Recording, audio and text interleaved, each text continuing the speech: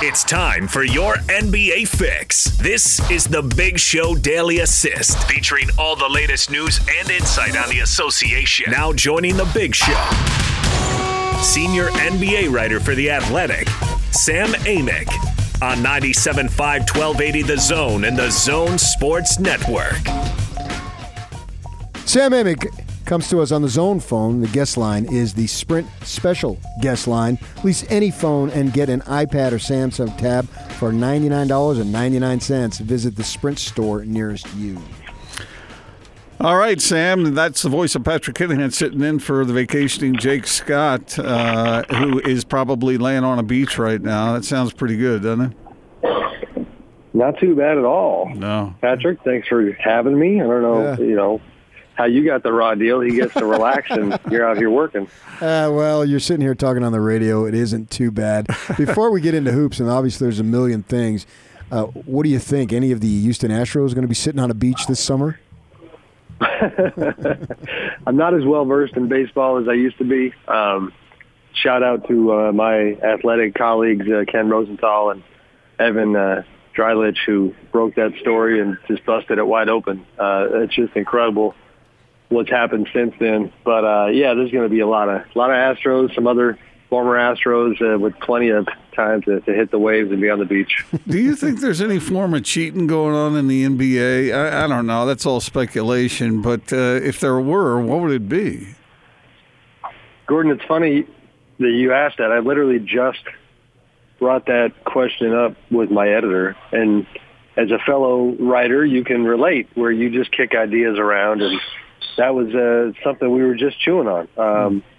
The thing is about the NBA is that, scouting, in-person scouting of the opponent it's an art. And if anybody's not aware of it, like the advanced scout for the other teams will be given a seat most of the time in very close proximity to the bench. If it's at the Jazz Arena, then it's, right down there by Quinn Snyder. And he's literally not only tracking the action, he or she, but tracking, play calls and hand motions. And, it's an in-person version of just trying to memorize every play and create a file so that when their team plays the Jazz, they can literally identify those play calls and know what's coming. Now, the difference in basketball is I just don't think it's the same. I mean, it's a bigger edge in baseball, right? Like if you know that they're bringing the heat and you can sit on that pitch, then that's just a game changer. In basketball, you can know that they're going, 1-5 pick and roll. And if it's a good player or two coming at you, there's nothing you can do about it. So the culture is kind of different. Now, the technology is the distinction. Baseball obviously made the hard ruling that using, technology and cameras and TVs and all that stuff is where they cross the line. I'm not sure what the equivalent of that is in the NBA, but, I mean, in hoops, people are going to great lengths to get every edge they can. Yeah, how much of it, though, just in general, not specific to a particular sport, is the competitive edge? And so you would have guys that could be really upstanding. I mean, I don't know these guys in baseball personally, but I have no reason to doubt that they're not good people, and this was just a way to win, and so they did it. Yeah, no, for sure. Again, it's hard for me to speak to that. I mean, a long time ago, I did cover pro baseball and didn't witness anything like this. I think what struck me about the story is that when you get to the level of sophistication and even the silly stuff like, the pounding on garbage cans, to have an entire communication system. And again, it's based on a camera in center field that's giving you a video feed into the back.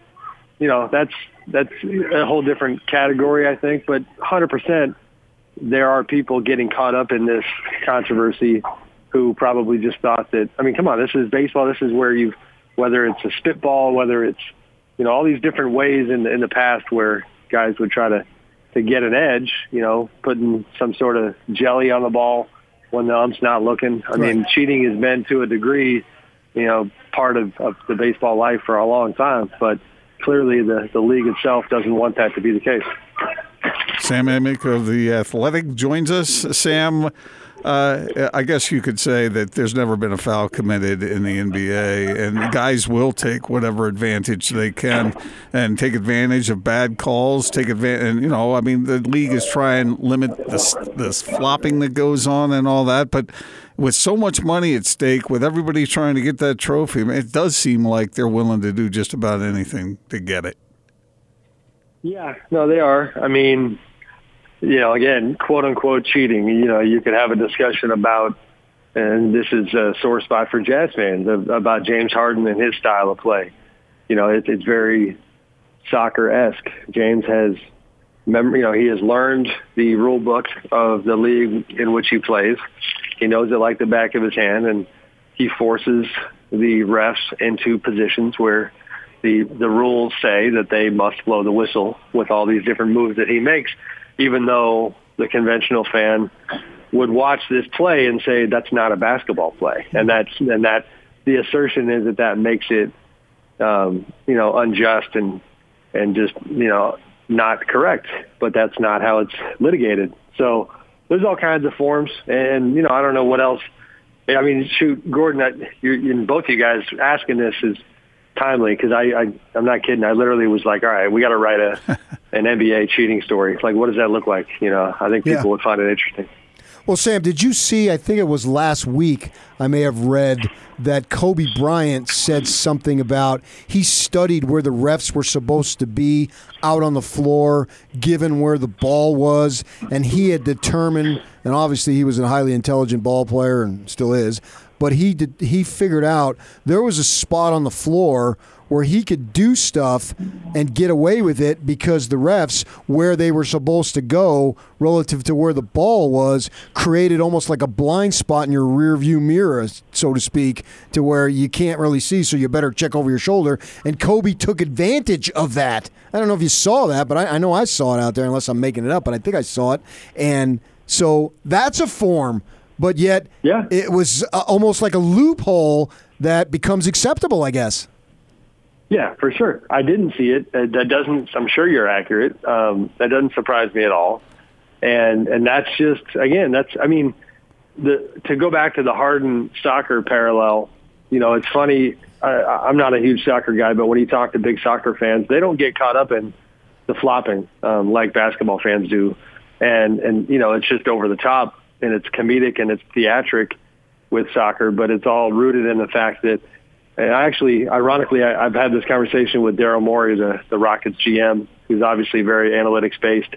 And Daryl has made the point that in soccer, the value given to a penalty shot, which is to say that like the possible reward that might come your way if you can, do your best Tom Cruise impression and be an actor, is just incredible. When you talk about the number of opportunities in a soccer game versus, how priceless of an opportunity it is to have a penalty kick. And so let alone James Harden trying to get a couple of free throws or trying to get up to 15 or 20 free throws in a game. These guys are always analyzing the cost-benefit analysis. Chris Paul comes to mind, the thing recently where he, I forget, I think it was Minnesota, where he challenged the ref because of the jersey that was untucked, and it decided the game. But he knew the rules, and he basically, for lack of a better way of putting it, he kind of punked the ref in real time and said, "I know your rule book better than you do. That's a foul." And once he highlighted it, it kind of appears that I forget which official it was, but it certainly appeared to me that they kind of buckled to a peer pressure of sorts, and they made the call. So, Chris is another one. I heard a story one time about how Chris used to, they have these early season meetings between players and officials to try to debrief them and help them understand all the points of emphasis. And Chris it would bother him that he did not think the refs knew the game of basketball as well as they should. And he would quiz them, which they were not asking to be quizzed. They were not there to be quizzed, but he would come at them and say things like, do you know what it means when I tell my teammate, we're gonna ice this? All these different terminology things that he thought they should know about the game, and if they didn't, he wasn't going to respect them. And that's not necessarily cheating. It does speak to the fact that psychologically and IQ-wise, these athletes are trying to get every edge they can. Yeah, I mean, when I watch basketball, I see guys palming the ball that gives them an extra step on a defender. You see that kind of thing all the time, not to mention the off-the-court stuff that was in the news over the past year with players trying to draw their friends over to their teams, and, the league was sort of grumbling and reacting to that. I hope you do that story, Sam. I think that'd be fascinating to compile all that stuff. Well, I needed extra motivation. You're giving it to me, Gordon, so I'll try to chip away at it. Sam, the Jazz have won 10 straight. They're going for number 11 tonight against the Pelicans. They've won 15 of 16. I asked PK this question earlier. Is it legitimate? Do you think we are seeing now the fulfillment of the expectation for what the Jazz, what folks were thinking they might do this season? I mean, I think it's substantive. It's real. They deserve credit for figuring things out. The obvious question that has got to get answered is like the narrative, because we get caught up in narratives in the media. The narrative is hard to process because it's like, wait a minute, I thought that Mike Conley was the thing that was going to take them to the next level. And now they're doing it in spite of him. And so, now how does he fit in? In fact, I listened today. I don't know if you guys have heard this. Joe Ingles, certainly one of my favorite dudes in the league to cover. And I don't normally run around promoting other people's podcasts, but Zach Lowe of ESPN had a great podcast with Joe where they talked about the fact that, Joe's adjustment earlier in the year to coming off the bench, the question of when Mike comes back, who is going to come off the bench. So that's, they're in a really good spot.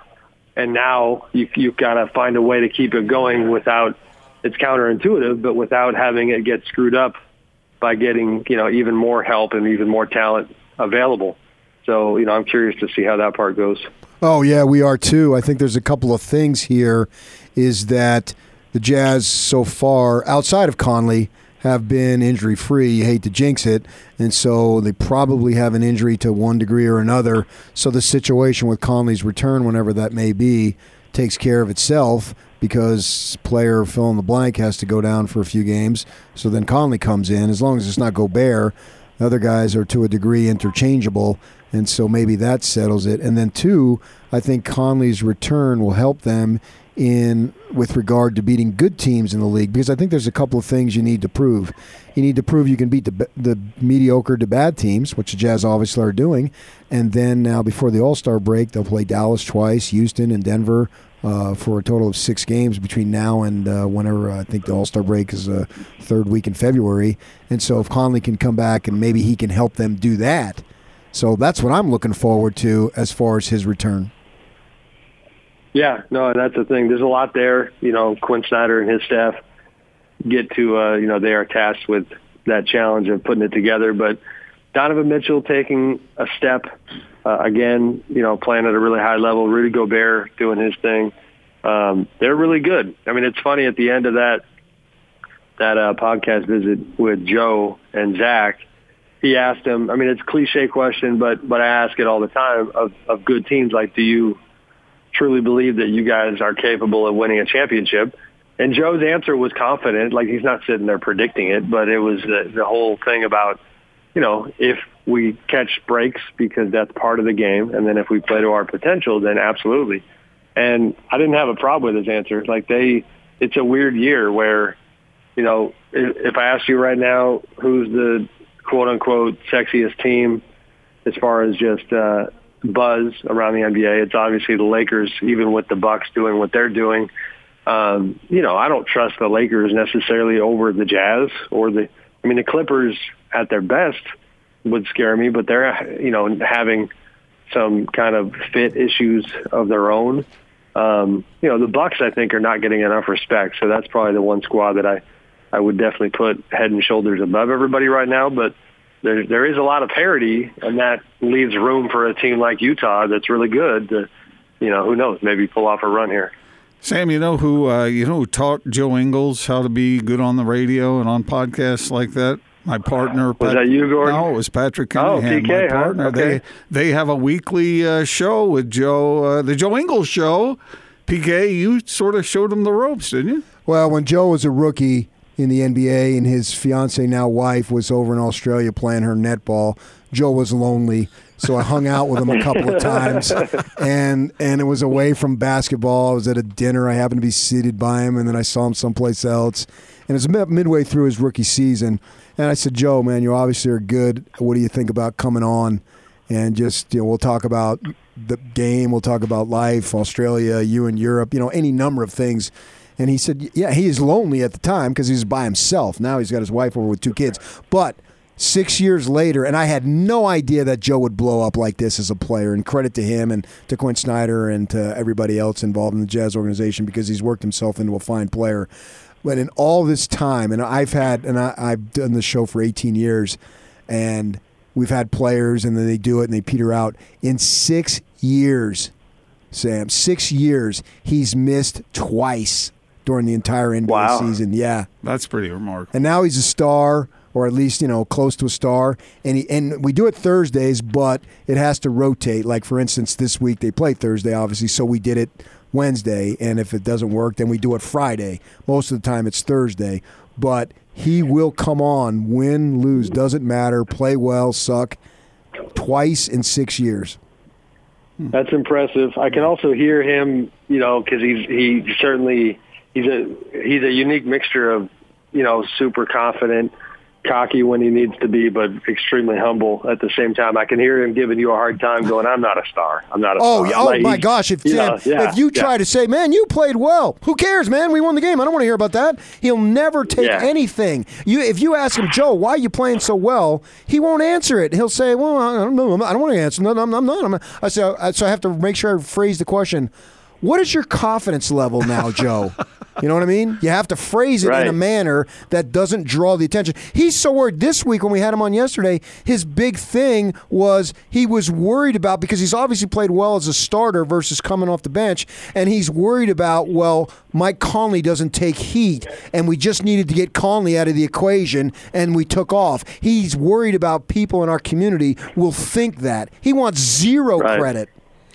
Although it's fun. I got to tell you though, when PK asked him about his normal looks to him, and that someone said he was like a bartender or something, you asked him what job he would like to do, and he said bartender sounds pretty good. Yeah, because he doesn't look like the typical NBA player. So he's a school teacher, he's a bartender, he's an insurance guy, that type of thing. Sam, we appreciate you coming on with us. Thanks a lot, man.